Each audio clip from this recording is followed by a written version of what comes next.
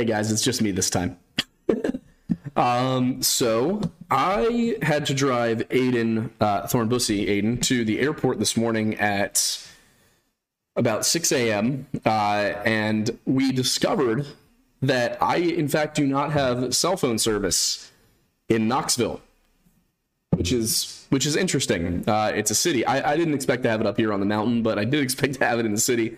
So I had the fun experience of driving my way back. When you need mealtime inspiration, it's worth shopping Kroger, where you'll find over 30,000 mouth-watering choices that excite your inner foodie. And no matter what tasty choice you make, you'll enjoy our everyday low prices, plus extra ways to save, like digital coupons worth over $600 each week. You can also save up to $1 off per gallon at the pump with fuel points. More savings and more inspiring flavors make shopping Kroger worth it every time. Kroger, fresh for everyone. Fuel restrictions apply. To rural Tennessee from Knoxville with no GPS and driving all the way up this mountain. So that's how that went. But I am still here. So tonight's podcast is going to be a fun one. I've done a lot of this stuff on Twitch recently, but I haven't gotten a chance to talk about it on YouTube. One of my favorite topics is the idea that humanity was more advanced prior to the Great Flood, so to speak, than we give it credit for. Now, this is influenced by a number of factors, but most importantly are things like Göbekli Tepe. So there's, first of all, a lot of this stuff is in Turkey, oddly enough. But what I wanted to do for this specific episode was kind of go through lost civilizations in order of concrete, it existed, but we don't understand it, to likely existed in some form or another, and finally we'll end with the title of the stream, Great Tartaria, which is by far one of the most ridiculous conspiracies I've ever heard of. It is so funny, and it's based entirely in misunderstandings, and predicated upon a factor that, if you think about it for even a minute, renders the entire conspiracy theory useless. So that's where we're going to be going here. And if you say I'm a little crispy on the mic, I'm going to need to know what you mean. Because we don't have our usual setup, so everything's a little different today. But is that any better? A little feedback. That might just be the echo in the room, honestly. I can try and get it a little bit closer to my face and see if that fixes the problem. Maybe cut it down a little bit. But there's definitely no... is that any better? That better?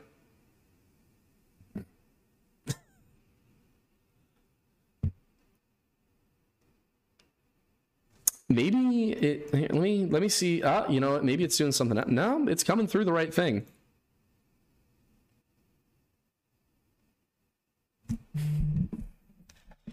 There's no gain. That's the problem. There's absolutely no gain. I don't have my headphones with me though, so I wasn't able to check on it. I shouldn't be. Mine says I'm not peaking. Let me see if I can fix it this way. Lower the output gain. Is that any better? Does that get any better?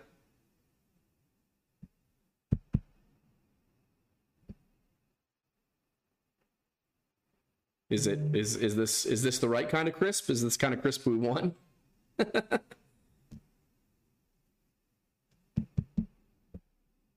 I'm trying my best. There's really so much I can do under the circumstances here, but I hope this works. All right, cool. We'll fix anything we can in post. See, it's turned all the way up now. This is painful. I'm gonna up the gain a little bit. Is that any better? Cool. We're all right. That's what we're doing. We're gonna stop there.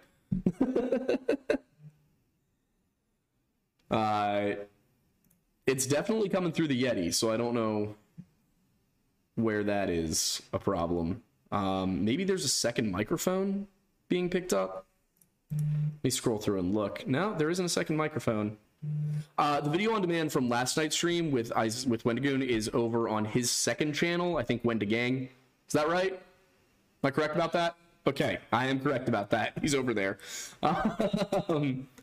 Well, I'm not. That might be it. Is you guys are used to me being in a room with a lot of acoustic paneling, with everything fine-tuned for that room. I am in a large. Let's see. I'll show you guys where we are. This is the room I'm in, and there's Wendigoon over there. He waved. So this is the room. That's probably the reason the audio is so odd. It's just that this is not an ideal recording studio, but it is a beautiful cabin, and I love it here. I want to move to Tennessee. I've decided. Aiden and I are already discussing it. We did not bring Archie with us. That would have been a lot. But I want to get into the subject matter now that the microphone is fixed. And I can give you guys a tour of the place probably tomorrow morning on TikTok or something like that. So let's start with the video that we put up on Friday. We talked about Derinkuyu. Derinkuyu is an underground city. For those who haven't seen the video, is an underground city in Cappadocia. At its peak, it could house about 20,000 people, and it was abandoned finally in the 1920s when Greece and Turkey exchanged a large number of citizens between the two. It was 1.5 million people. About half were Greek Christians living in Turkey, and the other half were Turkish and Balkan Muslims living in Greece. So if you don't know much about early Turkish history, early Turkish is in the current government of Turkey. Oh. Playing your Minecrafts? Yeah, my Minecrafts. Are you winning? Actually, Derinkuyu is an underground city. It is Minecraft IRL. That's good, son. Yeah, thank you. Danny Buonokore, I assume that's how it's pronounced. Thank you so much. I really appreciate that. Thank you. That is very kind of you.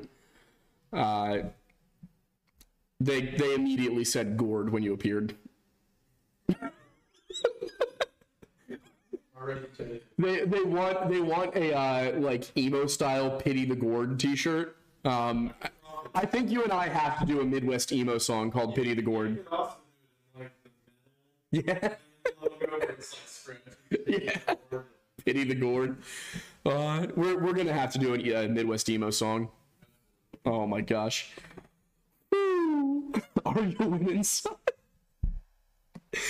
So yeah, Derinkuyu is Minecraft IRL. Bring back child labor. The children yearn for the mines.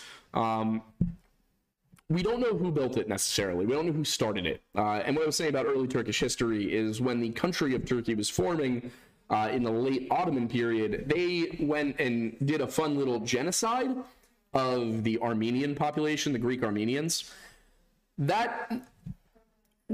In order to avoid that same fate befalling the Greek Christians in Turkey, they moved underground in these Cappadocian cities and started living again in underground rooms. Derinkuyu isn't the only one. There's a number of them. There's potentially over 200 of these, and it has been suggested that these actually connect to one another, that there are underground tunnels that run for miles connecting via the soft volcanic rock that has been created over years and years and years, that connected these cities. Derinkuyu is by far the most complex, although another more recent one was discovered, but this only dates to the 2nd or 3rd century, so it's not as mysterious. Derinkuyu itself, very, very interesting. Now, we know that the Phrygians had something to do with it, and the Phrygians were a Balkan people. We're not talking about modern Balkans, we're talking about like Daco-Thracians. So a modern or an ancient Balkan people, they spoke a language that was very similar to Greek. They wrote in an alphabet that was very similar to Greek, and like the Greeks, they were very into architecture, structure, building, engineering, things like that. But the thing is, they occupied some of these sites. For example, they seem to have occupied the former site of Troy as early as 1180 BC. We don't know exactly when they would have occupied Derinkuyu, but they seem to have added to it. There's a lot of Phrygian artifacts. There's a specific kind of pottery called bukokeramik, which is specific to the Balkan area that was found there. And what this means is that the Phrygians were there. We know that. What's more interesting is that it seems to have been there before the Phrygians were, which means it would have been likely the Hittites that built it. And the reason that I include this in a video about lost civilizations is that until about the 1830s, the Hittites were only mentioned in the Bible. They were not something that modern archaeologists, modern historians could place. We just didn't know anything about them. In the 1830s, some Hittite ruins were discovered, but the French archaeologist Charles Texier, who discovered them, did not know what they were. He assumed that they were Greek or something like that. They weren't.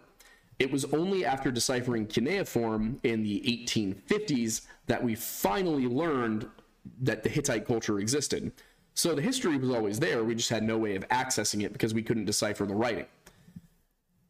What was discovered was that from the years about 1750 BC up through 1180 BC, there was an empire in Anatolia in Western Asia called the Hittite Empire, based at the city of Hattusa. And this empire was strong enough to rival groups like the Assyrians, the Babylonians, the Egyptians. It was on that level. It was a very strong Bronze Age empire. It was basically this entire civilization that had been a rival to the Egyptian empire of the New Kingdom. We didn't know about it until 150, 200 years ago. And I personally just think that's fascinating. So Derinkuyu is evidence of a lost civilization. And I bring that up to make the point that when people talk about lost civilizations, many people want to discount it. That couldn't possibly have happened. We would have had evidence. Very often, we just haven't yet discovered the evidence, or we don't understand the evidence. Which brings us to the next thing I want to talk about, which is the Indus River Valley civilization, as well as the Minoan Linear A writing system. So these are two very different things. The Indus River Valley civilization, the city at Mohenjo-daro, and all that, that's over in India, whereas the Minoans were on the Isle of Crete in the southern Aegean, eastern Mediterranean Sea. What is interesting about both of these civilizations is that we cannot decipher their writing system. Now, the Minoans did eventually begin writing in Linear B, which we have deciphered, and we were partially able to decipher it because it is on mainland Greece. We can tell that some of these words are Proto-Greek. Linear A has not been deciphered. So with the Indus River Valley civilization, we have their architecture, we have, temple structures, we have cities. We can't read their writing. With the Minoans, we can read their later writing, and we can get an account of them through that, but we can't read their original stuff. Once we do, in fact, manage to read that, once we decipher it, we will likely learn some truly incredible stuff about ancient history. Possibly the reasons for the Bronze Age collapse. We might actually learn where the Minoans and the Mycenaeans and all of these groups came from through their own words. Right now, we've got theories, we've got ideas behind it, but we can't tell for sure what happened there. So Linear A, we've deciphered a few characters, that's about it. The Indus River Valley civilization, we haven't deciphered their script at all. We can't even tell if it's a predecessor to Sanskrit. We don't know. It doesn't seem to be Indo-European. So who were these people? We know that they were able to build large temple complexes. With the Minoans, it's the same way. They have their palatial complexes. But with the Indus River Valley, they don't seem to be connected. All we have is some drawings, some pictograms, some glyphs that do seem to suggest they were practicing an archaic form of Hinduism, but that's really all we've got. So what does that mean? It means that we have lost civilizations today that we're looking at, that we are aware existed, that we know absolutely nothing about other than what the architecture tells us. That brings us to where things begin to be in the realm of, I don't want to use the term pseudo-history, but we're talking about things that are not supported by historical evidence. For example, Atlantis. The Atlantis most people know is one of two things. It's either the old DreamWorks movie, which is fantastic, or it's the Platonic Atlantis, where we're talking about a city, a country, a continent possibly, beyond the Pillars of Heracles to the west of the Mediterranean, where they had this incredible navy that rivaled that of Athens, and Plato used them as an example of hubris and of how man's pride can lead to his downfall. For a very, very, very long time, it has been believed that Plato made Atlantis up as a allegorical device. That his story about how his ancestor Solon of Athens went to Egypt, spoke to the Egyptian priests, and learned of the story of Atlantis, that was just completely made up. Part of this was because there was no record of a country 1200 BC-ish that went missing. Everybody was saying, oh, well, Atlantis, in order for Athens to be involved, it can't have been earlier than a certain point. But Plato tells us something very interesting about Atlantis. Bringing Athens into it was clearly an allegorical device. But Atlantis itself, he tells us, sank beneath the waves 9,000 years before the time of Solon of Athens. That would place the sinking of Atlantis around the year 11,600, that would place the sinking of Atlantis 11,600 years ago, or around 9,600 BC. Part of the reason that this was ignored for so long, and it was suggested, oh, this is about the Santorini eruption, or, oh, this is about, some volcanic eruption somewhere else. This is totally made up. It's completely fictional. Part of the reason we believe that is because there was no evidence of any sort of flooding event that happened around the time that Atlantis is supposed to have gone beneath the waves. But in the last 50 years, there's been a significant amount of research into a time period known as the Younger Dryas. It was a glacial maximum. It was a time period when it's the last time that glaciers really covered continents in human history, at least. That's the most recent time that glaciers have covered entire continents. We believe the Younger Dryas was, oh my God, Wendigoon's behind me. Is he behind me with a rifle? He's behind me with an M1 Garand, isn't he?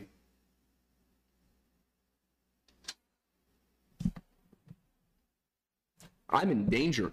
Oh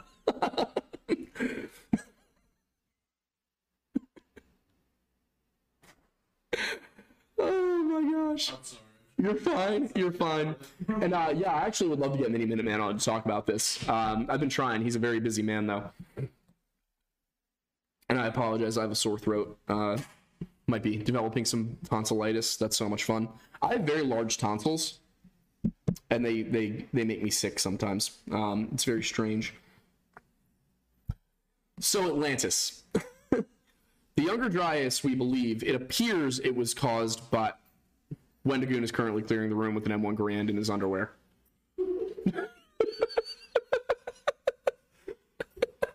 You're fine. This is a great content. I need to go. This is fantastic. I'm supposed to be working with Oh my gosh. And somebody just super chatted $2 and said ding. Put the freedom in the bag. Man, it's YouTube. It's YouTube. Oh, yeah. Put the freedom in the bag. We literally found this thing today. Yeah. We found an M1 Garand just casually out and about. It's pretty cool. Welcome to Tennessee. It's a very pretty gun. Gourd moment. Certifiable gourd moment.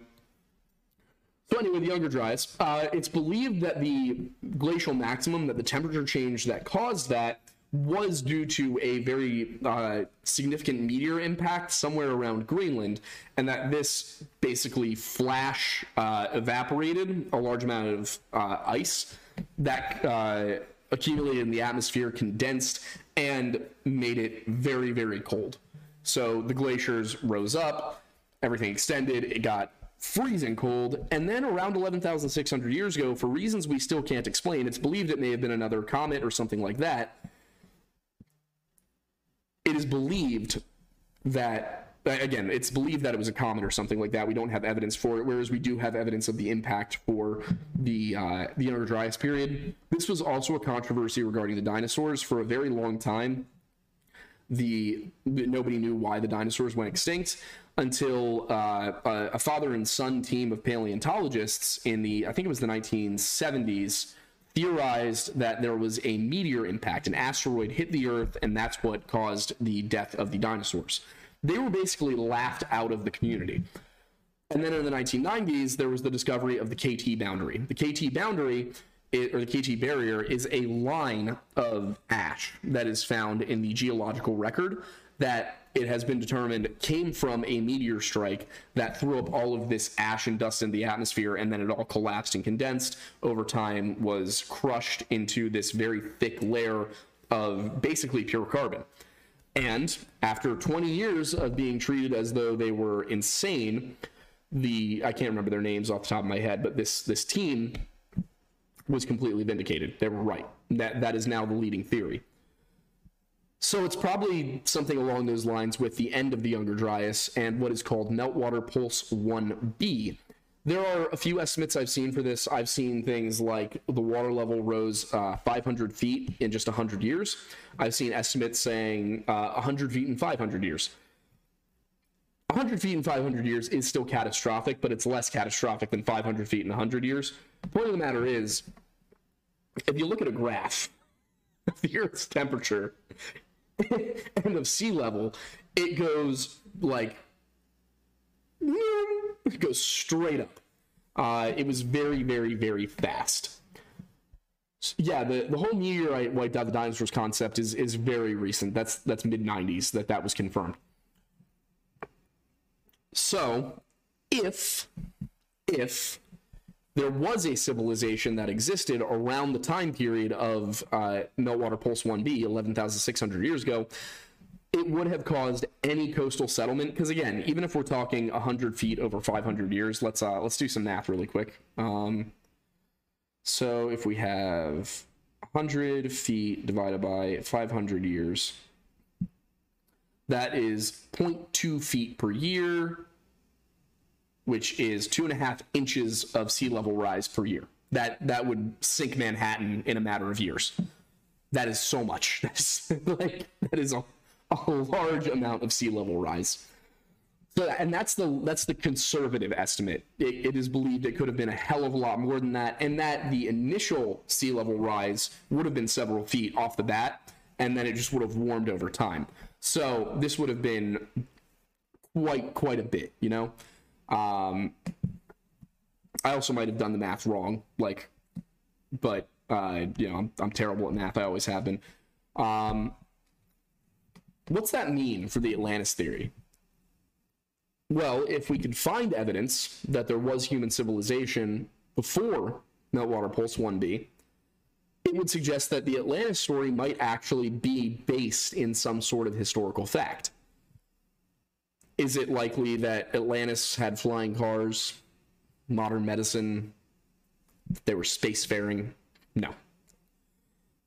But a late Stone Age civilization, something like very, very early Egypt, like ancient Sumer, things that were 4000 BC, that's possible. And the thing is, we do have evidence of that. Göbekli Tepe, which means pot-bellied hill, it is a temple complex in central Anatolia, central southern Turkey. It's 11,600 years old. It predates agriculture in the region, as far as we know, by about 1,000 years. And it is by far the oldest megalithic structure in the world. There is nothing on that level. It makes Stonehenge look small. And most importantly, Göbekli Tepe has perfect astronomical north-south alignment, not magnetic, astronomical. Not only that, but Göbekli Tepe's astronomical alignment rotates. So as the Earth turned on its axis over the 1,500 so years, that Göbekli Tepe was an active temple complex. They would build the outer rings to match the location of the stars as they changed in the night sky, which means that we're talking about a society that had knowledge of astronomy. We're talking about a society that had understanding of how to construct megaliths. And we're talking about a society that seems to have been pre-literate, which is very strange. How does that happen? Well, the pre-literacy explains why it faded into obscurity. What's not explained is how they built these massive T-structure megaliths without agriculture. Because for those who don't know this, agriculture almost always predates large construction. Huts, yurts, tents, not necessarily. Palaces, temples, anything more than single-family housing, that's typically something it's universally something you don't see before agriculture, to a large extent because without agriculture, you need to move, you need to follow the herds, you need to hunt, you need to gather. But more importantly, what agriculture did was it allowed people to grow enough food to feed a large population without every single member of the population being involved in food collection. Previously, all the men had to go hunting and all the women had to stay home and cook and care for the kids. Once you had farms, one man could organize the farm, or in fact, one man could produce enough food for 2 families, but you could have somebody to organize the farm, you could hire a few day laborers to tend the fields, and if you got, 50 people and you only need 10 of them to actually grow the food, well, then you can have people who make pottery to store the grain. You can have people who start writing to record grain. You can have people who specialize as warriors. You can have people who work to build things. As time goes on and you have more and more resources that require less and less labor, people can do more complicated, specialized tasks. That's why today only something like 3% of Americans are farmers, and we have more food than we could possibly need. Göbekli Tepe predates that.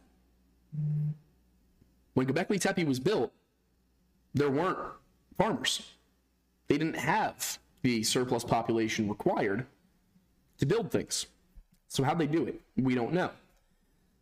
One possibility is that there was something there that we don't know about. And when you look at things like Mohenjo-Daro and like Linear A, if you look at the fact that for a very, very long time, it was believed that the first Native Americans reached the American continent 13,500-ish years ago. Now we know that wasn't true. We know that there's missing information from the Indus River Valley civilization that we need to decipher their writing to understand. We know that there's information held within these Linear A tablets that will give us the context needed to understand early Minoan civilization. And we're finding evidence that there were multiple migrations of people from Asia into the American continent long before 13,500 years ago, long before the Clovis civilization.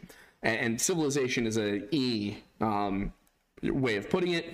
It wasn't quite a civilization. It was more of a culture. It's the Clovis first culture narrative, which is slowly but surely being pushed out. But back when Graham Hancock was writing, I think it was Fingerprints of the Gods in the 1990s, he was laughed at. When he suggested there was a pre-Clovis civilization or culture in the Americas, the archaeological community told him he was full of shit. He was proven right, because we know now, and this was discovered in the last year or so, and this is, I'm going to cite Mini Minuteman on this one.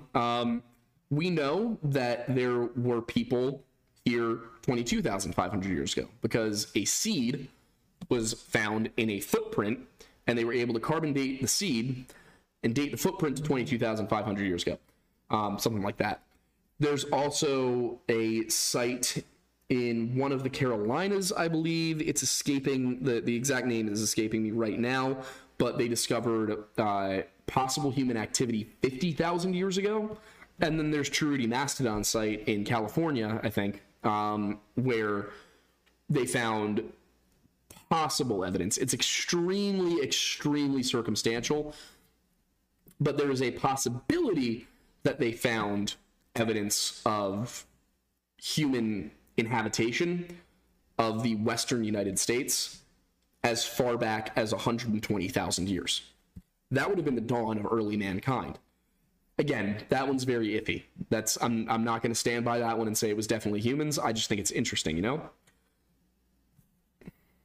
What did you ask? But did they have gourds? I assume they did, in fact. I would say they probably had gourds. Dost thou well to feel angry for the gourd?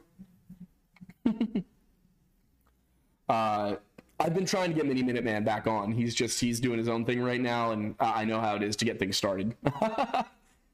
So, Atlantis, not going to be the movie version, but I think there's enough information with sites like Göbekli Tepe, and somebody tried to disprove me on this a little bit ago. I think it was in the comment section of one of my videos. Oh no, it was on Facebook. I was just in a archaeology group and we were discussing it. Somebody tried to disprove me on this, and they were like, well, they found more Göbekli Tepe-like sites all over Turkey. And they were saying this as a way to say, oh, well, Göbekli Tepe is not unique. It's not special. And my response to that was, so I'm right. Like, so this isn't a one-off. This isn't, an outlier, an anomaly. You're telling me there are a whole bunch of 11,600-year-old megalithic structures all over Turkey, and you're using this as evidence there wasn't a lost civilization there?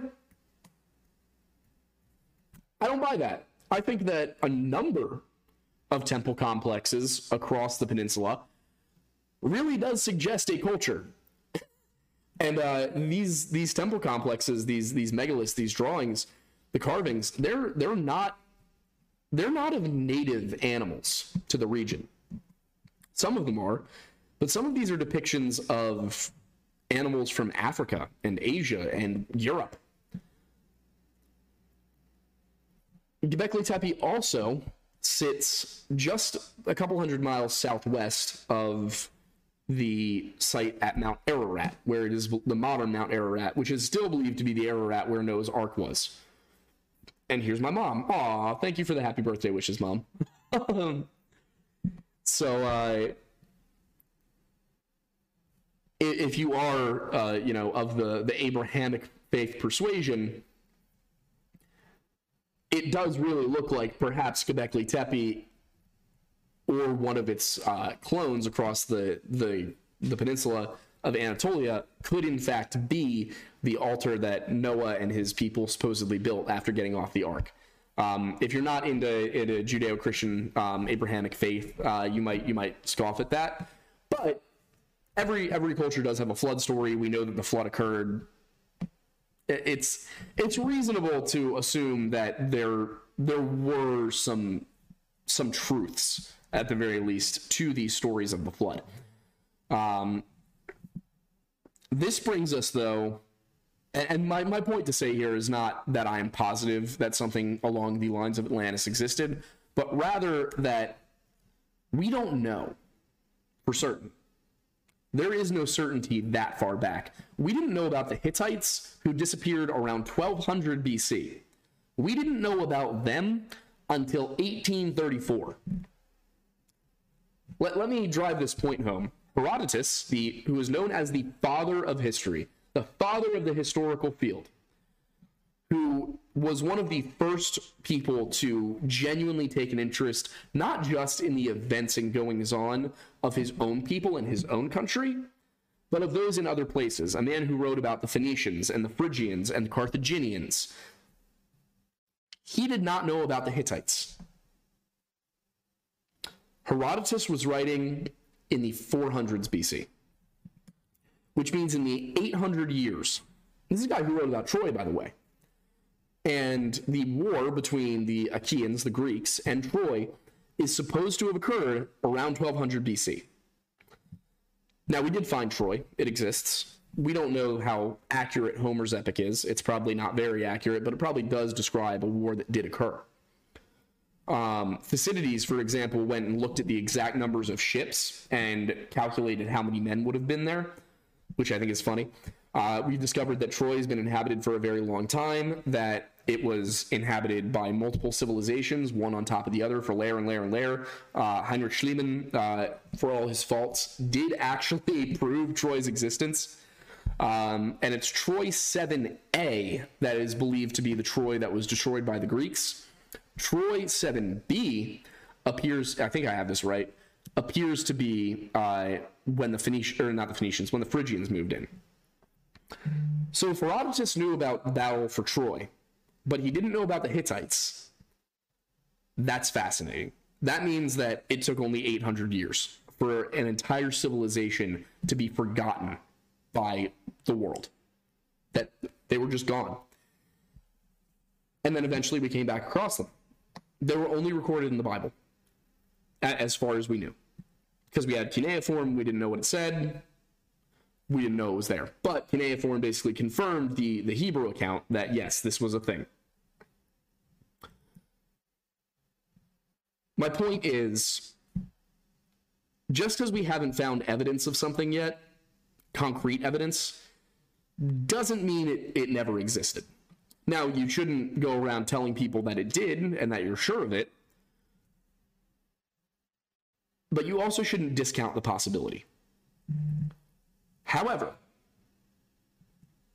when it comes to Great Tartaria, you should absolutely discount the possibility. Let me read through some of this for you. I'm going to pull up the Wikipedia page for it because it explains it well enough. Actually, no, I'll take the Reddit one. For those not in the know, the Tartaria conspiracy is one of the most bizarre pieces of pseudo-history out there. Its core notion is that the region known as Tartaria or Grand Tartary in early modern European maps was not simply a vague geographical designate, but in fact a vast centralized empire. Said empire emerged at some point, and it disappeared at some point, but for some reason, its existence has been covered up to suit some narrative or another. As you can tell, there's a lot of diverse ideas here, and the fact there hasn't been the equivalent of a Christological schism every time a controversial thread goes up is really quite impressive. This is bad history, by the way. While this post will primarily address one particular piece of writing that is the core of the Tartaria conspiracy theorizing, I'll include a few tidbits to show you just how much madness its adherents have come up with, but first some background. I'm not going to go into that because I'll just give you the background myself. On old maps from I think the earliest one mentioning Tartaria is like 1400-ish, and they continue calling that up through part of the 1800s. Early on, these maps designate the area just east of what was then the Rus lands, early Russia. Just east of that is this land called Tartary. And as maps get more expansive and start to document the entirety of Siberia and most of Central Asia, Tartary grows bigger and bigger, and you get Grand Tartary, you get Tartaria. Later on, you get independent Tartary, Chinese Tartary, European Tartary. And this is just, by the way, this is the reasonable version. What they propose, those who adhere to this, is that prior to sometime in the 1800s, there was a massive, advanced, strong empire in the East. And that this empire was destroyed somehow or another, and then wiped from memory. Why?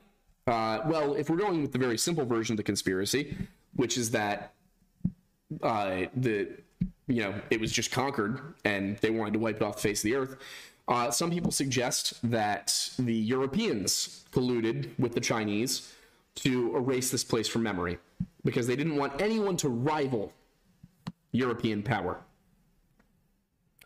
There's also our well-known immediate assumption that for some reason it was the Jews. No matter what happens, anytime anything happens, somebody blames the Jews. There's no reason to believe the Jews had anything to do with it. And then one other option is that there was a mud flood. There's no evidence of a mud flood. The conspiracy does go deeper. But first I want to just bring up the fact that there is a not insignificant number of people out there who believe that the entire world worked together and colluded to hide the existence of a centuries, possibly millennia-old empire in Asia, got rid of all evidence, and then left it on their maps. They got rid of their literature, their architecture, their history. They didn't want anybody to know Tartaria ever existed. But they left it on the maps. So, now it's very simple. Tartar was a term to refer to Eurasian horse nomads. The term Eurasia did not come into use until the 1800s.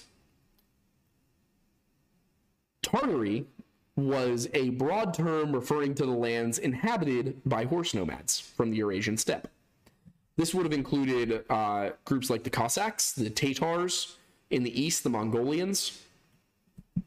And horseback riding nomads are no stranger to this region of the world. The Scythians, for example, are recorded by the Greeks back into the 1200s, we believe. They go back that far. The Scythians were eventually displaced by other nomadic groups. They fought the Greeks, they fought the Romans. They're eventually displaced. The Rus came in, the Khivans established their empire. The Mongols came in the 1200s, displaced a lot of people. This is just a region that lends itself to horse nomads. It doesn't have great agricultural territory. It's not very fertile soil, but it's great for grazing. It's great for herding. There are natural grains that grow. The people who lived there, their diet was primarily based on meat and dairy, with whatever they could forage as well for plant matter.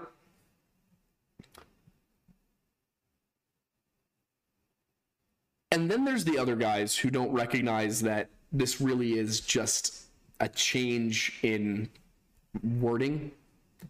We go from Tartaria, Tartary to Eurasia. There is, again, a group of people who are there are way too many people who believe that Tartaria was not just an empire, but that everything we know of history prior to some point in time is fabricated, and that there was a globe-spanning empire known as Great Tartaria. Some of these people suggest that that empire fell in the 1700s, and that history is reconstructed from there. There are also people who think that the Chicago World's Fair of the 1890s, that all the pictures from it, that wasn't just constructed over a matter of months and then torn down. No. That was, in fact, all real architecture. And the reason that the American Capitol building in Washington, D.C. looks so similar to structures in Rome and Athens and Alexandria, Damascus, Jerusalem, is because they were all built by the same empire. Now, of course, anybody who's studied history knows that the reason that the American Capitol building uses Roman architecture is because the people who built it idolized Rome as the ideal republic.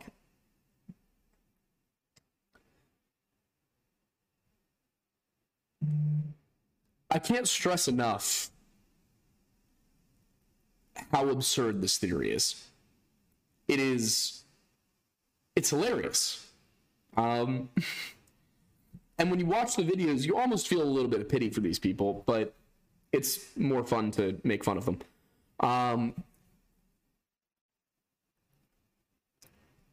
There are pretty meticulously kept records of Asian history, of Central American history, European history, African history.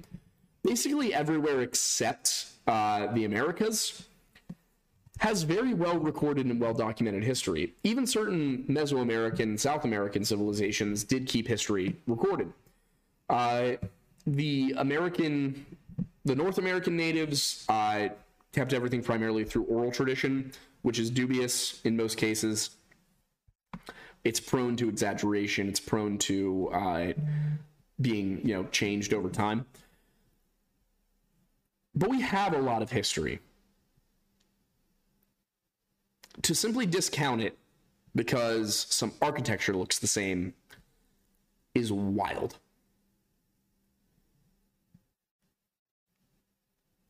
And people believe it even when proven wrong.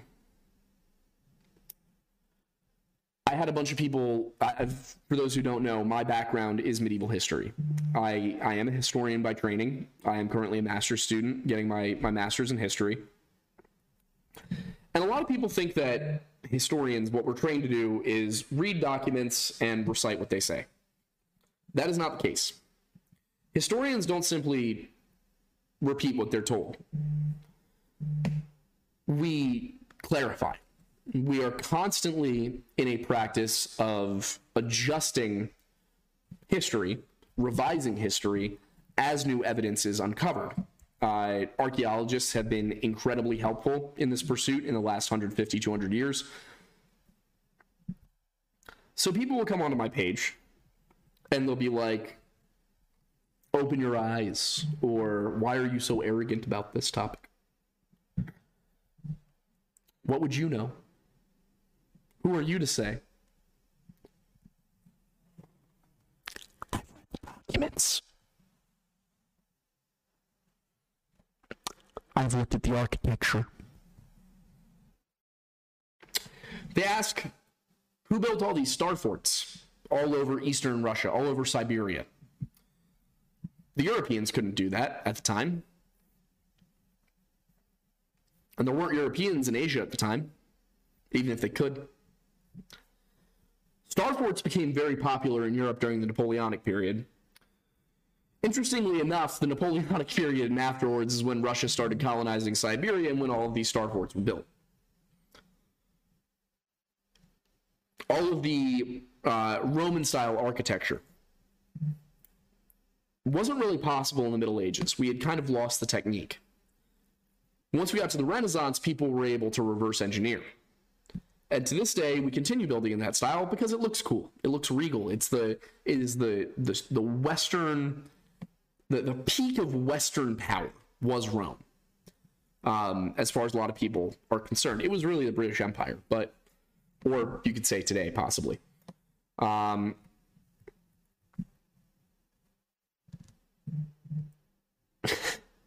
It's funny. It's all very funny. They will point to structures in Southeast Asia. There's the city of Kuala Lumpur, for example.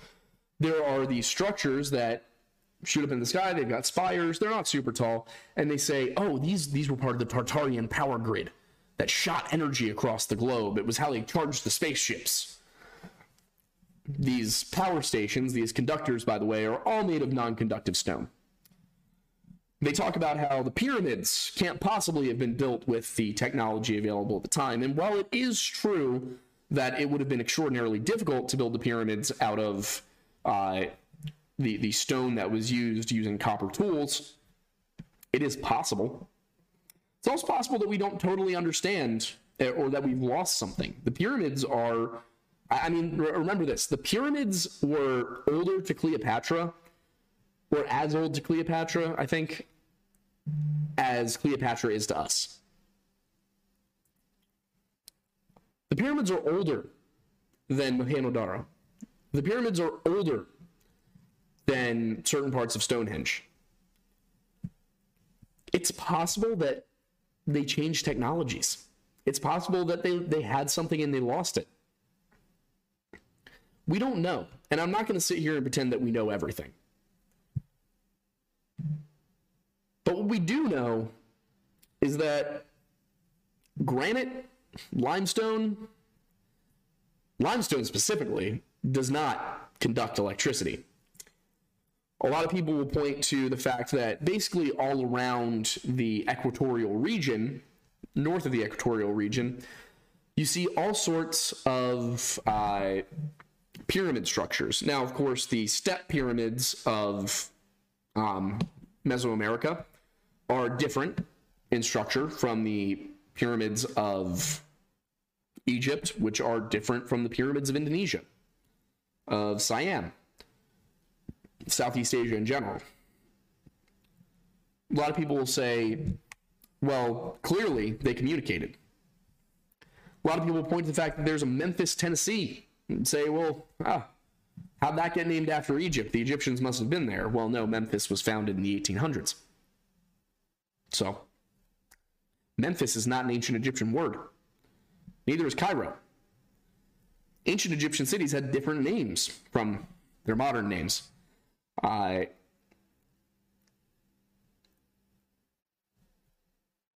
Pyramids being built as four-sided triangles are simply a very, very strong structure. They last because they're strong. Human beings all over the world figured out how to wheel stuff independent of one another, figured out boats independent of one another. Humans are intelligent. We're innovative. We find ways to do things. Two groups can create the same thing without communicating with one another. It happens all the time. Pardon me, my throat. Theories like this, and this is why I saved this one for last, because this one has no evidence. Theories like this are based in a series of misunderstandings by people who think that they're smarter than the experts. And I'm not saying that you need to rely on the experts every single time they tell you anything, but humble yourself. I don't go out there and pretend to be an expert about physics. If someone tells me something about physics and it doesn't make sense to me, I don't tell them they're wrong. I simply accept that I don't understand it. When you look at the fact that maps talk about Tartaria, and you tell historians, what are you hiding? Why don't you have interest in the truth? We look at you and we say, because I know what Tartaria means. I know that it was a term for horse riding nomads. When you look at the pyramids theory and they say, oh, well, these structures all look similar. They must have been built by people who were in communication, people who had a worldwide empire. We look and we say, well, if you look at the Egyptian pyramids, first of all, they didn't just spring up as what they are. They started as step pyramids like those in the West. The Egyptian pyramids are extraordinarily meticulously planned out and built. They are blocks of limestone placed upon one another. The step pyramids of Central America are giant piles of rubble covered in finished stones. They're different. They're not structurally the same, which proves these two groups weren't in communication, because if they were, the Egyptians would have told them, this is the way to do it.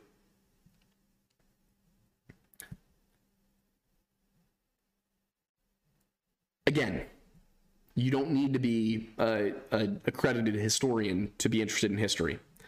You don't need to trust the experts every time they tell you anything.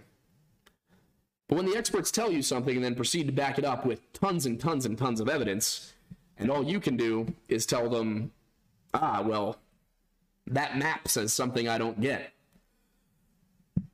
Stop pushing. You know?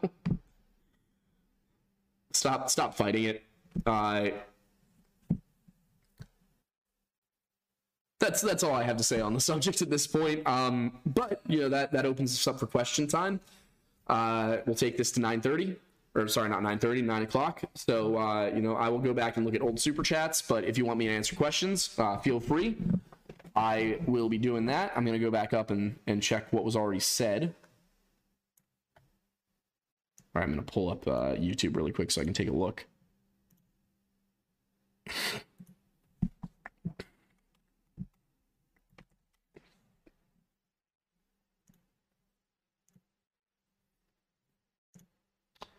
All right. It's going to show me. No, it's not going to.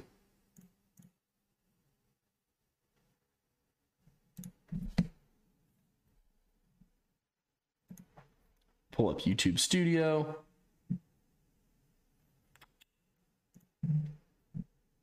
Super chats. All right, what have we got here? Once again, Danny Buonacore, thank you so much for the $100 super chat. That's so kind. That's so generous. I really appreciate that. That's huge. Kellen, the official data, your ping comment when Goon thought that was very funny. Shooting range vlog with the Gourd Lord from Joshua Stevens. I can't promise you that, but I will tell you there is interest. It's something I would definitely like to do. So stay tuned. June Hasagawa says, boyfriend was pointing out last night how most regions start with the creator who was chased out. Opinions was a better question for last night, but it got busy. Most regions start with a creator who was chased out. I'm not entirely certain I understand this question properly, but if you mean like most cultures or most regions, like the first civilization ends up getting chased out by later ones, yes. Very often in history, what we see is that a civilization will spring up, and as it grows more powerful, its technology, its wealth will start to disseminate out into the region around it, and one of two things will happen. Other cultures will accept that and innovate it, and then the sitting power gets complacent, and they realize, we're top dog. We don't need to really worry about it. Meanwhile, their competitors seeking to gain independence or primacy will continue to innovate until they're technologically more advanced, and then they'll drive out the first guys. Another thing that we see is that there'll be a powerful central power, and around it, other tribes and groups who are less powerful, less advanced, will gather together and say, look at all the riches, all the technology, all the architecture, everything they have. Alone, we can't possibly take them. And they'll probably crush us one by one. But together, not only can we stop them and keep ourselves independent, but we can also take what they have. And a large group of society will come together and do that. The Babylonians and the Persians did that to the Assyrians, the Neo-Babylonians and the Persians did that to the Neo-Assyrians. The Sea Peoples seem to have done that to a large number of people. The Hittites seem to have done it. So yes, that is typically what happens, is someone will come along and wipe out the original guys. Let's see. Meyer Kid says, what if there's no evidence of Atlantis because all the residents were popular loners? Also, L Phillies, W Astros. I don't see losing to known cheaters as an L. I see lasting that long against known cheaters who were never punished for cheating as quite the W, actually, because what I'm seeing now is a lot of discourse about how the Astros were never properly punished, and the fact that they've been able to reach multiple championships basically because they cheated and were able to attract better and better players. I'm seeing some actual discourse regarding change in the MLB, and I think if the Phillies can be the team that caused that, I see that as a win. Also, go Birds, it's our year. I hope. I'm a Philly fan. We did set the unfortunate record of losing the most national championships in one day because the Philadelphia Union lost the Major League Soccer Cup, which hurts.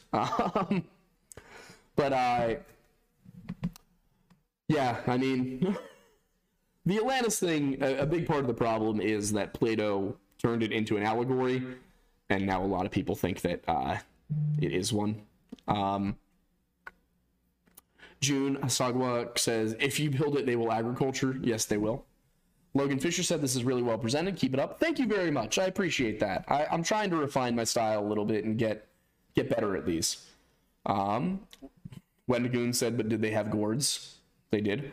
My mother said, happy birthday week. For those who don't know, my birthday is in 3 days. It is November 10th. If you want to help me celebrate, send me $1 so I can get some drinks. Let's see. TL Lancaster sent $1. Thank you. June Hisagawa said, you and Milo trashing Schliemann, please. In the future, I will text him after this show and ask him if he wants to come on and trash Schliemann. If you want Mini Minuteman back, you should bug him about it on his channel because he will likely respond to you better than me. Secretary Tenebris said, Aiden, I will have you know my great-great-grandpappy was commander-in-chief of the Tartarian Navy, so how dare you? All right, I apologize. You win. You are correct. I have spoken out of turn. Let me see. Let's pull this guy back up. All right. Is said, Aiden, check your texts. I'm scared. You got... Natalie and Iz always send me cursed memes. Oh my god, did you guys meme the picture of Wendigoon in the background? These are fantastic, and I will be tweeting them. This is the template. I'll share it in the Discord. This is fantastic. I love you guys. Oh boy. Two random guys from Pennsylvania. me on track to have a normal college experience. Me casually existing. Brandon Herrera and Mattis. Jeez. The 80.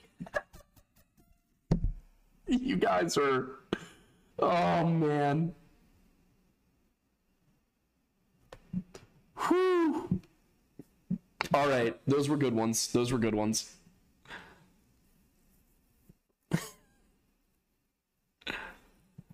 the Mesopotamians come into play? I just saw that one. That's around 4,000 BC that they start to spring up. We get the first writing around 2,500 and 2,000 years ago. From them, the first literature. They were the first known civilization. They were the first civilization to write. But that's about where they come in. It's possible that we had stuff older than them. Prior to them, we thought it was the Egyptians. So it's possible that they'll be usurped and somebody else will become the oldest. But, I mean, no matter what they did was still incredibly impressive.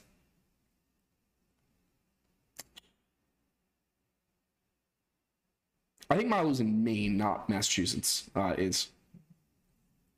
Question under your super. I'll go try and find it.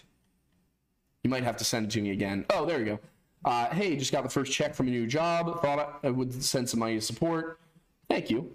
What would you say to the idea that the subterranean cities lacking walls was because giants can step over walls? So, giants, in my opinion, probably would refer to people who were 8 to 10 to 12 feet tall. And we don't have any good evidence of very, very tall, like 10 to 12 feet tall people in recent memory. We've never found that. We do have records that suggest 8 to 9, 8 to 10 even. But, with the climate, it would be very unlikely that an entire group of humans could reach that height. Now, individuals with metabolic or growth disorders, sure, but entire tribes, very unlikely.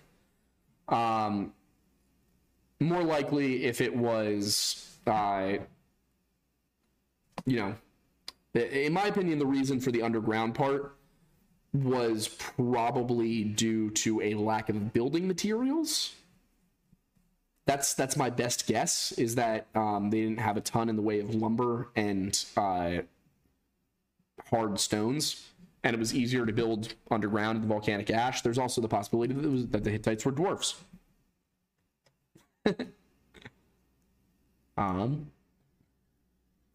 Thoughts on mid-air meteor explosion that completely glassed several Bronze Age cities north of the Dead Sea? Sounds awful familiar if you ask me. I've never heard of it. But that, I mean, you could, that could be seen as what happened to Sodom and Gomorrah. So I think it's possible. I would have to, I'd have to look more deeply into it. If you're thinking of anything specific, let me know. Let's see. That was Daddy Falcor, by the way. Danny D says, so in summary, Tartaria was a map label and maybe an ethnic group's general location. Yes, basically, it was the term. I'm trying to think of another term that's changed. Here's a really easy one. Native Americans.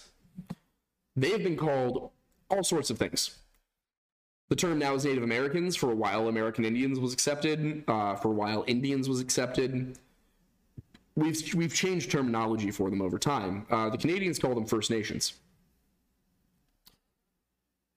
The same goes for groups like the Celts. It was once thought that all of the Celts were one group, and then it was, we've got Brythonic Celts, and we've got Continental Celts.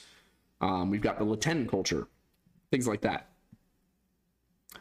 Joshua Stevens says, can you do a Bible podcast on God's sense of humor or the real divine comedy? Oh man. I can find a way to make that work to an extent. I'll look into it. I'll see what Isaiah has to say. Problematic Farmer says, what are the odds of maybe doing a video about the lore of Dibblkin? I could.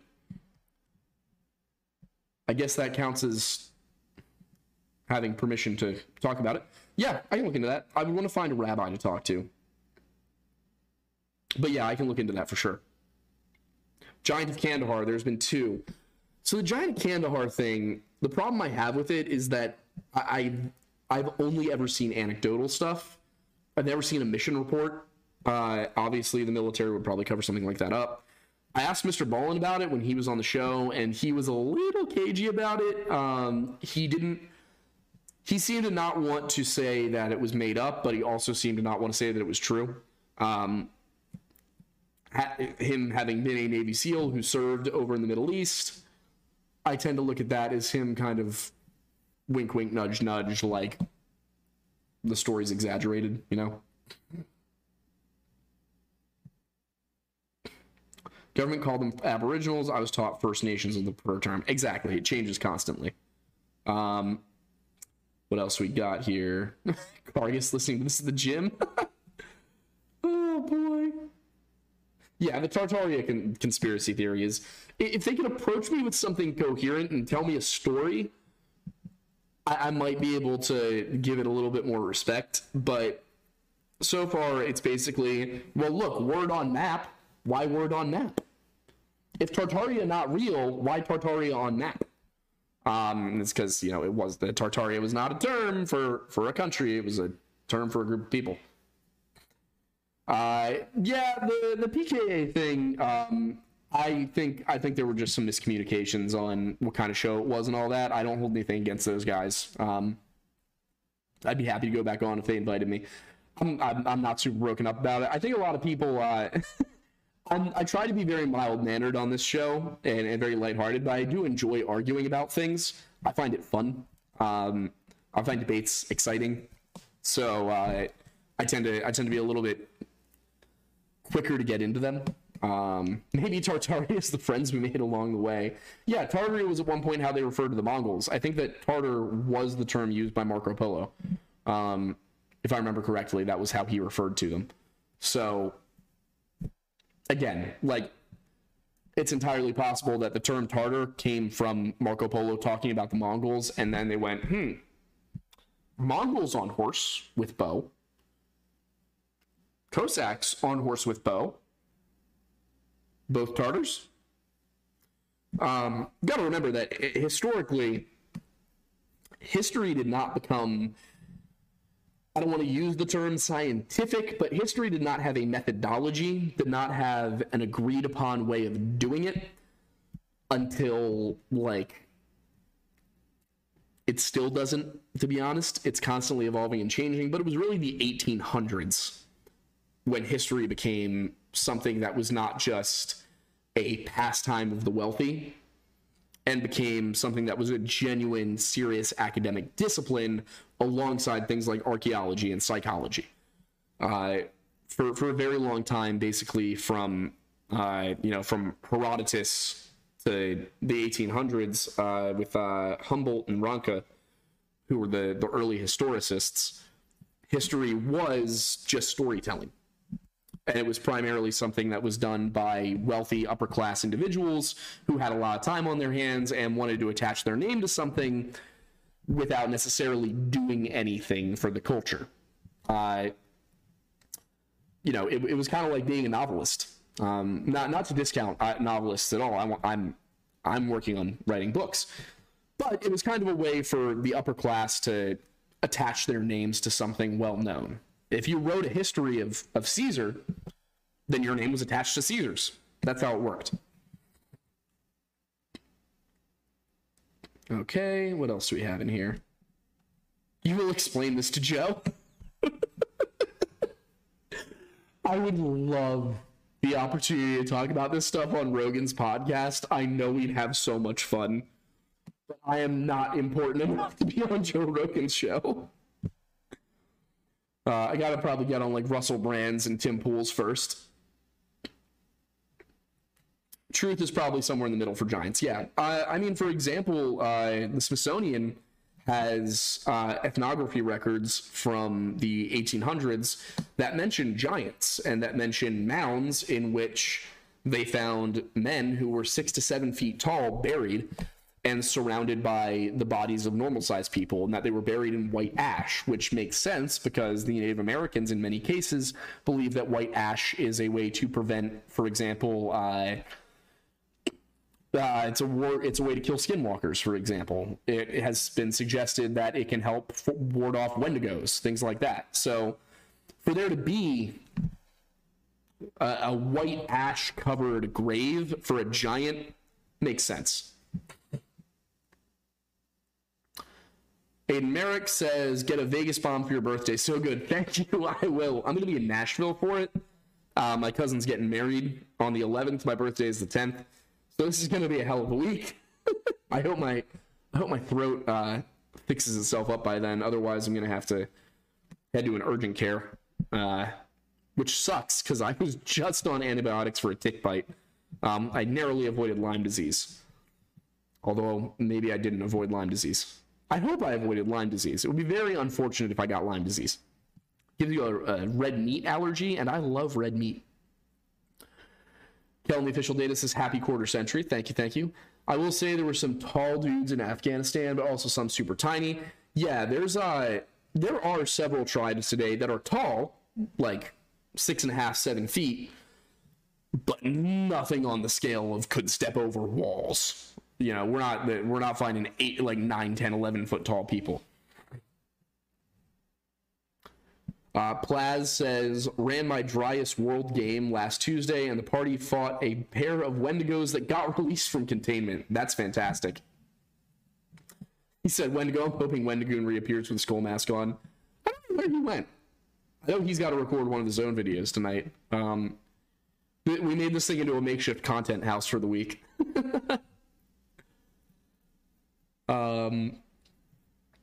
Been hot tubbing with him all weekend. It's been phenomenal.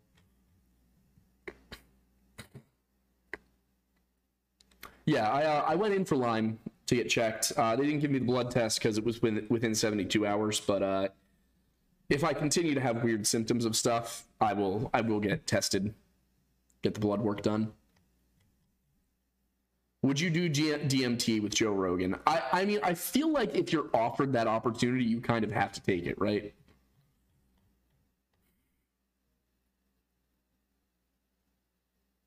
Let's see, what else do we have in here? I'm scrolling back through, see if there are any other.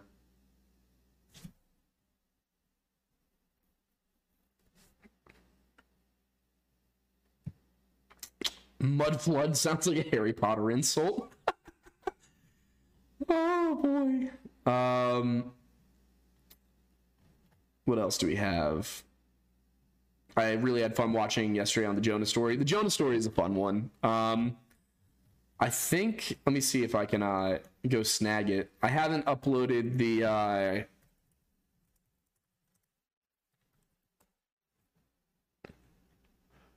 new version. I haven't uploaded the t-shirt version, but I do have the hoodie. Oh, come on. I'm going to paste it in the chat for you guys.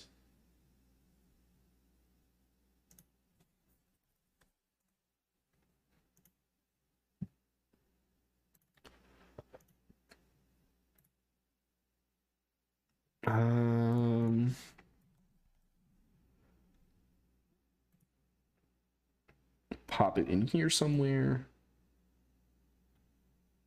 DMT with Joe Rogan would be a hell of an experience. Jeez, Lyme disease and then the swine flu. That's rough. I hope that link that I just sent actually shows up in the chat. It did. Cool. So that's the gourd shirt.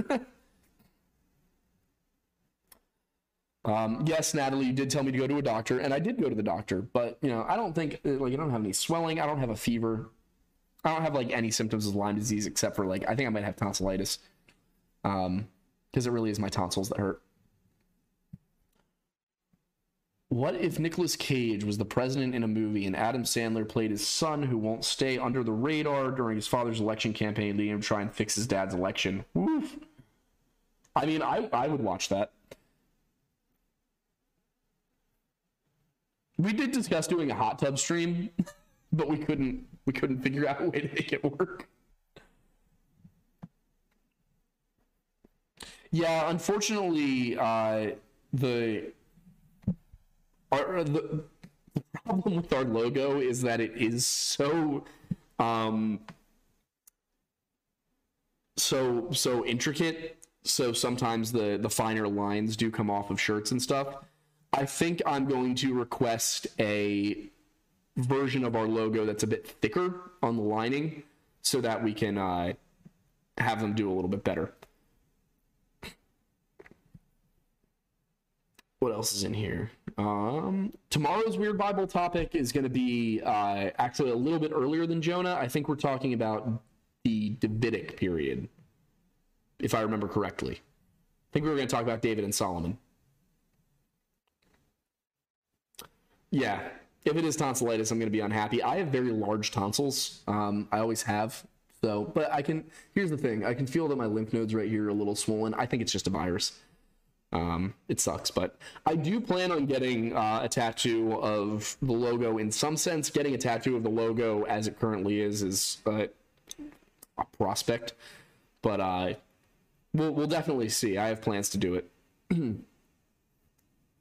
Yeah, washing the sweatshirts inside out does help with the logo problem.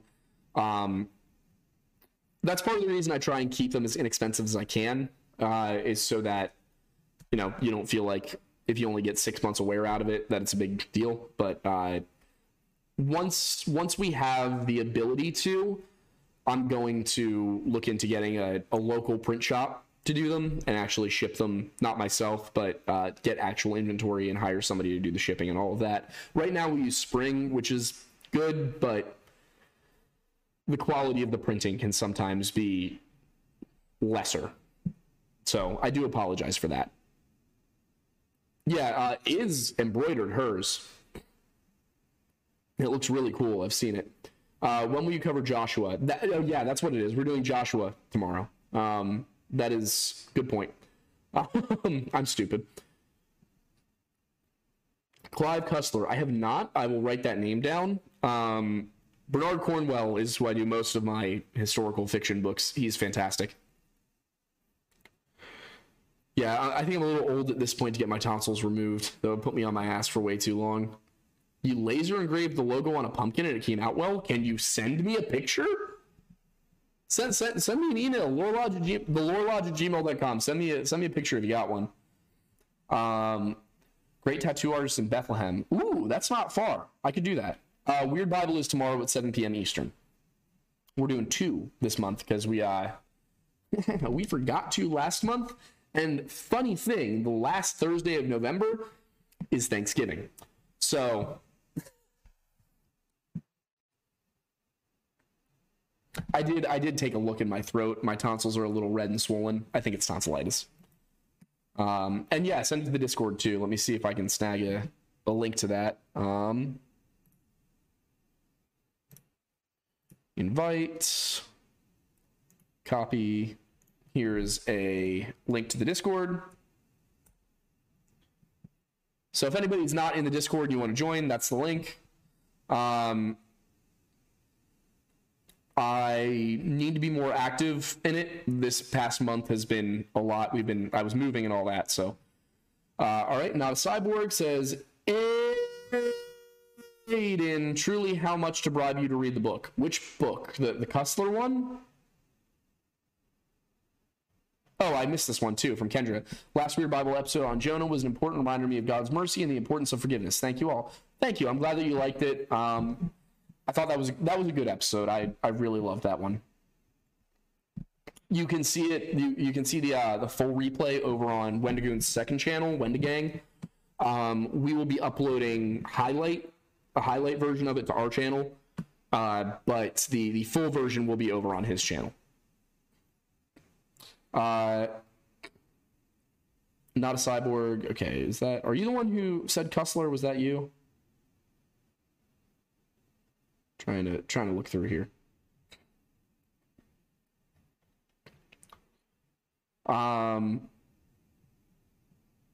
Unless you're talking about a different book, and I'm just forgetting things. Also, what do you think of the Maddock-related images, map, and location posted in Discord? I'll have to go take a look at that. Like I said, the last few weeks have been utterly insane for me. Wendigoon is T-posing on the other side of the room, shirtless, with a notebook. By the way, it's like really dark over there, so I just see him like against the open window with the Appalachian Mountain Range in the background. I will take a look at the Maddock-related map and images and stuff. I think at the very least, even if it's not a true story, it is a fantastic story and something that should exist in some form or another. Let's see. Brian Godawa's Chronicles of the Nephilim. I need to do that. My stepdad just got me for my birthday 4 books by Michael Heiser on angels, demons, Enoch, and the supernatural aspects of the Bible in general. So I'm very excited to read those, and you will be getting content. I think I'm just going to do a video based on each book. So that will be coming soon. I would get the logo tattooed for my 25th, but it would be like $1,000, if not more. I sent the Discord link in here, but I will send it again.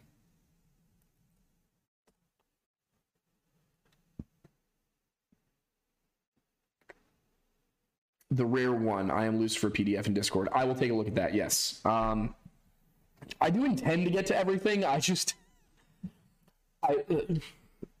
Lord willing, I will be signing with a manager soon, which will take a lot off of my back.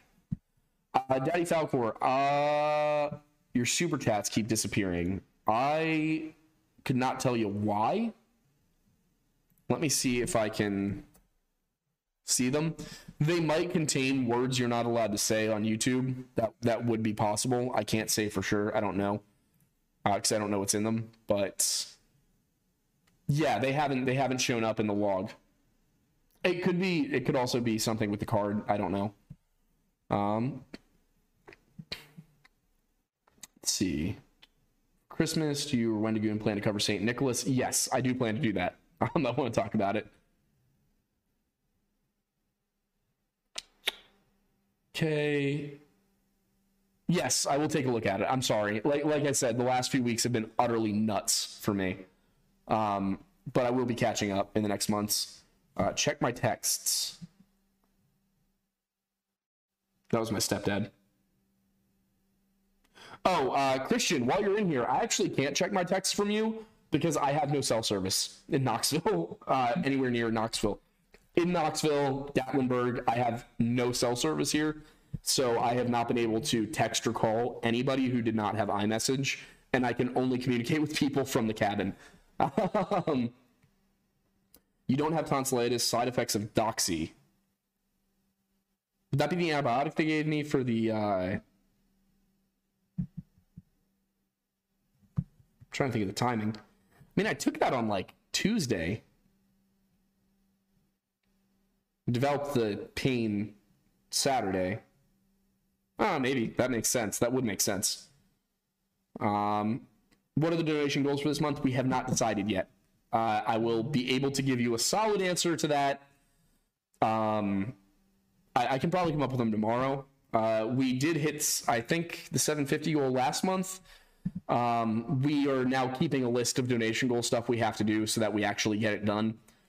So you guys will be getting a lot of that in the coming 6 months.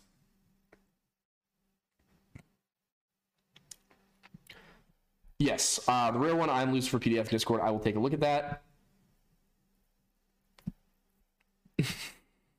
Are you going to awaken an ancient one with the boys? Hell yeah, Godawa uses a lot of Heiser's research. Awesome, I love Heiser. Yes, perfect. Just tag you with it again. If you could read the paragraph out to Wendigoon, I would be eternally grateful. All right, I will. When do mugs ship from Patreon? Patreon stuff typically ships 3 months after 3 months of payments. So that should, if you've done 3 months, it should go through. If not, contact Patreon. And then if it's something that I'm doing wrong, they'll let me know. I think we did accidentally withdraw money too early once, and it backed up people by a month. But I've been not withdrawing until the 5th of the month, and stuff is supposed to process on the 2nd. So, yeah, the super chats do go away after a while. But, yeah, Falcor, I saw one of yours in here. The thoughts on the midair meteor explosion one I saw. But that was the only one from you that I saw.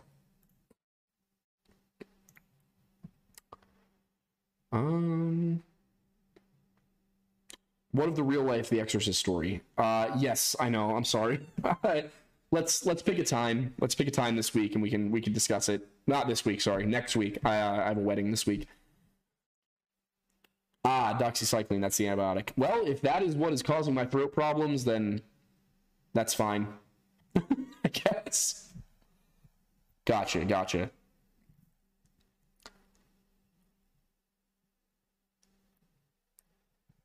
Let's see what else we have in here. Aaron Frazier says, I'll have you know that Tartaria is a massive condiment sauce maker. Don't believe me? Explain tartar sauce. I love that. They took out the Empire. They defeated it because they wanted the sauce. Daddy Falcor. There we go. The largest city that was destroyed in the explosion, which was about to be estimated to be about the same as Tunguska, it is named Tal el Hammam, and that destruction of the city inspired the tale of Sodom. Let me pull that up. Was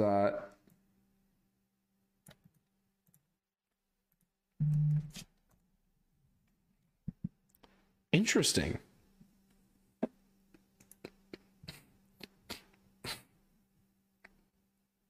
$3,600 years ago, 1650 BC. Interesting. And that does vaguely track, like it is within, a couple hundred years of when that story would have occurred. Yeah, I mean, I'm one of those people who subscribes to the idea that God interacts with the natural world through natural law, and so he's not going to supernaturally blow something up, but rather use the natural world and its natural laws as often as possible. Favorite Welsh saint? That's a good question. I'd have to go read my notes for that. Check the text my mom sent with the remedy. Oh, there we go. Yogurt. 3 Advil every 6 hours, yogurt 3 times a day. Well, that helps. I have been taking Advil. I have been taking, well, not Advil, but ibuprofen. Let's see. There it is. As far as Welsh people go, my favorites, it's not even a question, Owen Glendower, or Owen Glendower, to pronounce it correctly.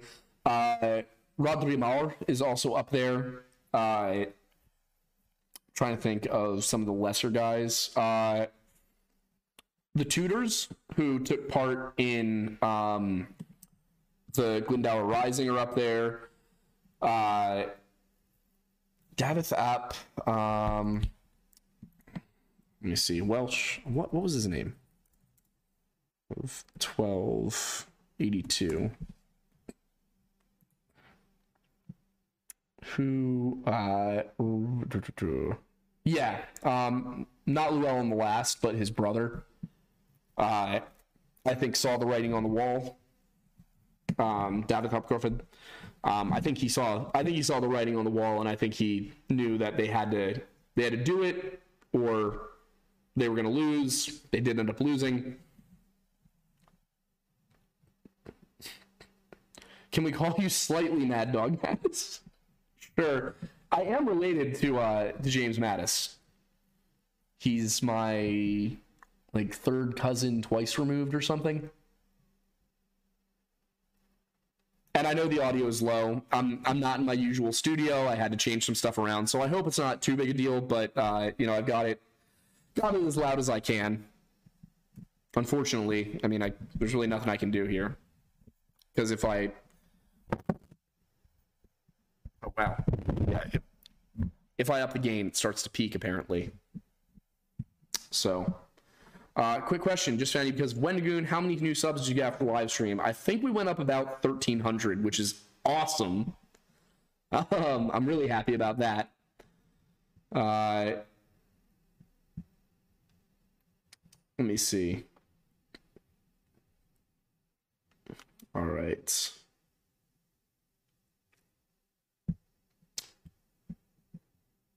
Next week, Wednesday. Wednesday is probably the best day next week for me to discuss that. Oh, speaking of,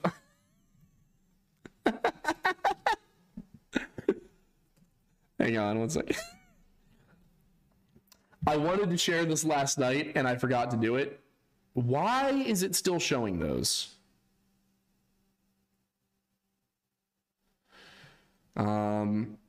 Here we go. I'm gonna send you guys the link to my PayPal shirt. I do have to go and disable the Spring added something and just automatically turned it on, where it just tells people what code to use to get a percentage off.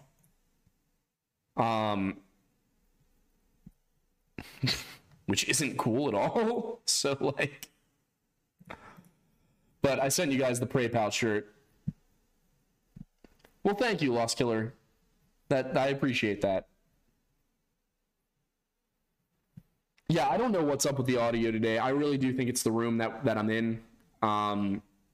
Thankfully, when I get back, we will be putting together the new studio, which is going to be crisp as far as the sound quality goes. But, all right. I will say my throat does hurt quite a bit, and it's now 9:09. So thank you guys so much for tuning in. We will be back tomorrow evening with the next episode of Weird Bible. That is going to be on Joshua into the Davidic period. So we're going to talk about Joshua. We're going to talk about Saul, all that. I'm very excited. It's a really cool period historically. You know, Isaiah's got some of the best Bible knowledge out there. I'm really looking forward to this one. So thank you guys so much for tuning in, and I will see you tomorrow.